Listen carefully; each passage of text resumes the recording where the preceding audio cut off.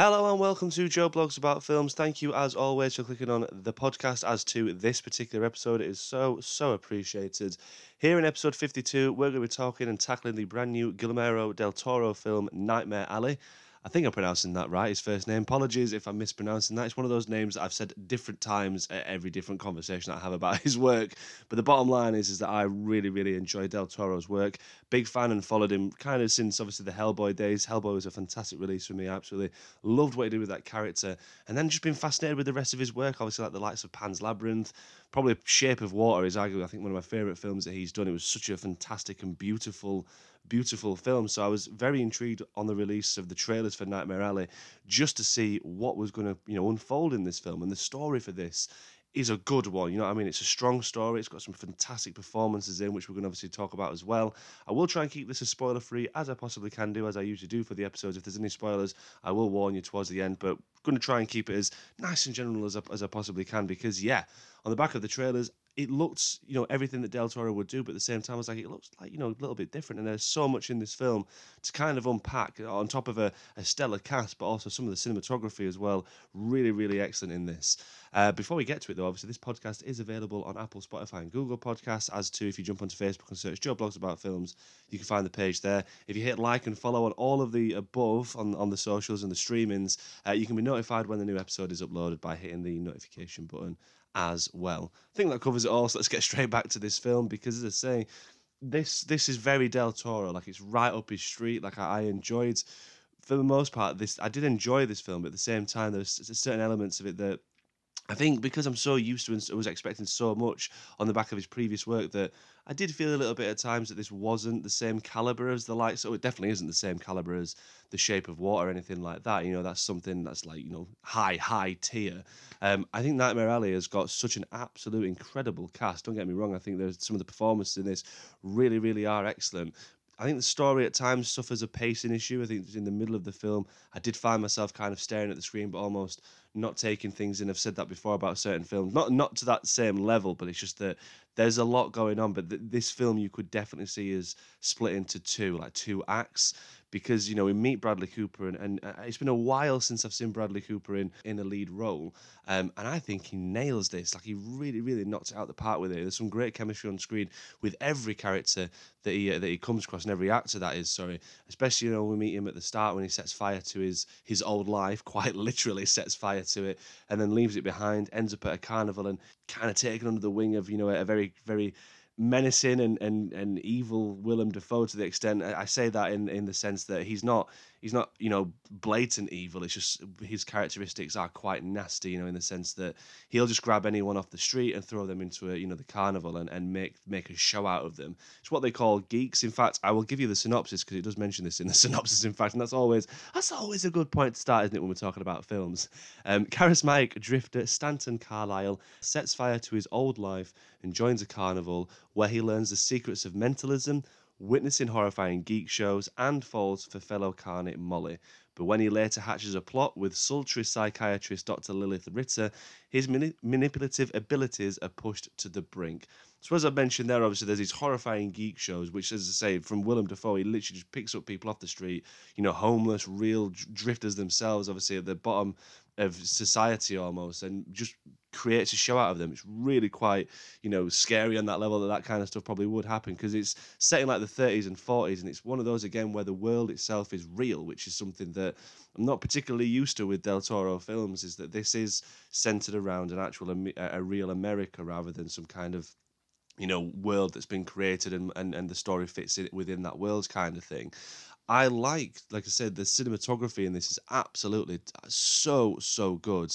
Aside from the performances, I was more impressed with some of the framings and some of the shots that we got in this film.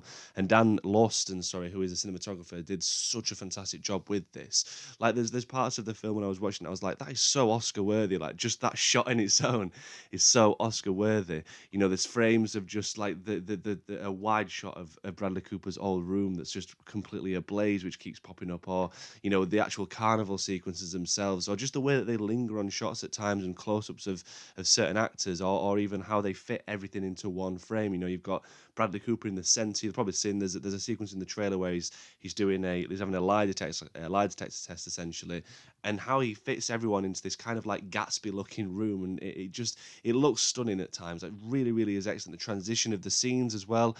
You've got classic kind of just cuts or whatever, but there's also like when it fades to black almost, like just so many different ticks that I was really really enjoying. I probably enjoyed all of that more than the actual story itself, because as I say, I do think this is one of the, not the weakest of the bunch of Del Toro's films, but I do feel that it lacked that kind of oomph, you know what I mean? Like I was really waiting for something to twist and turn. And granted, yes, towards the end of this film, stuff starts to go down. There are some serious, like there's Del Toro's classic gore and injury detail, which he loves to do. There's some real moments of that in there, but I just feel that, as I say, that the story kind of just lacks a little bit. There's something that's just missing there for me, and that's taking nothing away from the performers or how the film has been crafted and created, because it's a great vision from Del Toro. Like Del Toro has had some absolutely stunning ideas and some stunning films, obviously in the past. Like I said, the likes of Pan's Labyrinth, and even like I say, my personal favorite, which is The Shape of Water. Hellboy is up there as well, obviously, because that's a fantastic film. But still, I just feel that when you, on the back of what I've witnessed with the likes of Shape of Water and what was created there and how beautiful it was, this film, granted, it is still beautiful to look at. They said the aesthetics and the use of color as well in this film really, really is remarkable. It's very orange, very brown, very blue, very green, very Del Toro, let's be honest. But there's just something that's missing for me. But again, I don't want to sit here and be like picking away at it, because I always try to find the positives in these films, because as I say, it's a Del Toro film, or at least I enjoy watching and going to the cinema to watch these kind of films. But back to the performers, because like I said, Bradley Cooper, really, really excellent. Say alongside a real standout bunch of performers and actors in this. Like Rooney Mara, it's great to see Rooney Mara again. I enjoyed what she kind of had, this like innocence within the film. She's just again a fellow carny who can like kind of take on these electrical currents essentially. Obviously everything's a bit of a gimmick. It's there for entertainment, it's there to trick people. It's just, like I said, this film, from the carnival to where we find, or where Bradley Cooper starts off at the carnival to where he ends up, it's a great story for his character Stanton Carlyle, who starts with nothing, and then it's building and building and building until suddenly he is his own performer. He becomes a mentalist. He creates his own show. He reinvents himself as the great Stanton and starts, putting on shows and kind of wowing audiences by being able to, I don't know, see what object they've got in their hand while he's blindfolded. And then it kind of takes a bit of a turn for him, because he just gets kind of lost with power. It's someone that started off with nothing to where he's ended up, selling out crowds on numerous performances, which then leads him into thinking, right, I can do more. And that's where we kind of, bring in the fantastic Kate Blanchett, who, again, alongside Cooper, is absolutely stunning with their interactions. And again, if it's one thing to have the performers doing such an amazing job, but as I say, the cinematography aspect and the actual locations and set pieces for their interactions are so good. It's brilliant to watch Kate Blanchett, who plays Dr. Lilith Ritter, alongside Stanton, Bradley Cooper's character, and how they kind of form this plan and where it ends up going to, kind of thing. Another standout there in this is Rooney Mara, who kind of is, she's such an innocent character. She brings, like I say, a level of innocence towards this role, and she's in the film, and then her character kind of gets put on the sideline just as soon as Kate Blanchett comes in. Whether that's obviously to represent what happens in the shift of relationship between, Bradley Cooper's character and herself. It's just that I was wanting a little bit more from Rooney Mara within the film, and that's not, again, anything against the performance. It was more so the script itself. But there's other fantastic roles within this for David Strathairn, as well as to Toni Collette, who's a clairvoyant. Great interaction again, great like kind of first character, or one of the first characters for Bradley Cooper Stanton to meet within the carnival. But it just, again, even though it's meant to be set within the real life America, it's almost like its own world. As I say, you definitely feel this vibe and this aesthetic almost, and almost, like I say, it does feel like the film is in two acts. Like, you've got the first act, which is obviously mainly Bradley Cooper establishing within the carnival world and how he's helping that, kind of starting and to make his own trajectory to the top. But then the second act, once he's created his own performance, his own world and what he's doing and where he's going, that's essentially where the downfall starts to happen. And that's pretty much all I'll say on that. But it does really, really, really pick up, especially once Richard Jenkins, who is an absolutely fantastic performer in himself, fantastic actor, who plays Ezra Grindle in this. Now, Richard Jenkins, you'll be familiar as well, was in The Shape of Water as well. It was great to see him popping up. I didn't see many trailers for this film before it came out, so I forgot almost that he was in this film. So when he popped up, I was like, yes, Richard Jenkins is in this. It's going to be great. And again, he adds another layer to this film, and it does take, as I say, a very sinister turn towards the end. It is extremely good. I say some of the, like I said, mainly for me, what I enjoyed the most about this was not so much the actual story, which again is okay, it's fine. I was fine with it. It's more so the actual editing, the filming, and the cinematography. That's what I really enjoyed most about this film.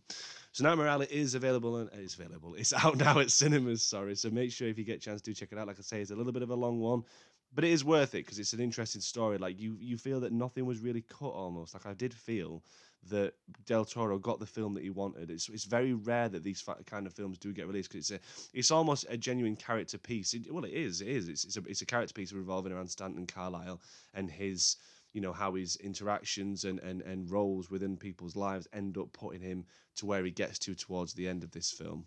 Out of 10, I'm gonna give this a 6. I think I wanted to give it more on the base of the themes and how it started and where we got to. I just think that, like I said, the middle chunk of the film was just the not a slog, but I didn't enjoy it as much as I say the beginning and the ending of this film, because by the end, it's a very, very good ending. That's all I'll say on that. I think that it does kind of, bring everything back. So, yeah. Anyways, great work from Del Toro, as usual. It's another fine piece to add to his filmography. Very, very impressed, as always, with what he's done and managed to capture within this. And the performers, say, Willem Dafoe, brilliant as always. Like I say, Willem the GOAT. But Kate Blanchett and Bradley Cooper, easily the standouts in this. Put in Richard Jenkins as well. I think the only person I've not really mentioned in terms of performance, I would say that Ron Perlman, who, again, just classic Perlman, great seeing back with Del Toro once again. It would have been a bit of a strange one if he didn't pop up or anything. So, yeah, again, nice to see him on screen. But Bradley Cooper, as I say, playing Stanton Carlyle. Have you seen Nightmare Alley? Do let me know what your thoughts are. Which is your favourite Del Toro film as well? But as always, thank you so much for clicking on this podcast. It's super appreciated. I'll be back again very soon talking about films or TV. But until then, take care.